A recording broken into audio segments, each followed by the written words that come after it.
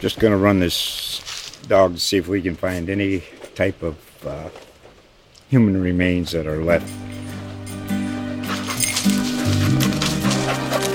Listen to Where Secrets Go to Die, The Disappearance of Derek Hennigan.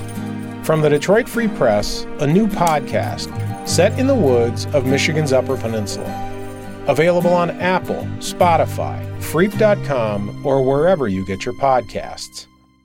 From the newsroom, I'm Nick Tomachek. Another severe storm and possible tornado could hit Bay County on Thursday, February 18th, 2021, following the damaging weather that struck the city on Monday. According to the National Weather Service in Tallahassee, the Bay County area could see severe weather similar to what struck the county in much of the Panhandle on Monday.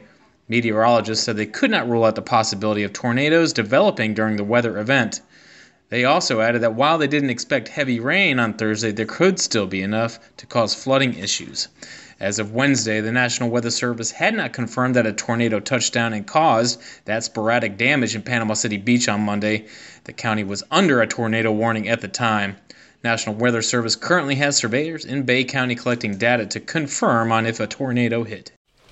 Just going to run this dog to see if we can find any type of human remains that are left.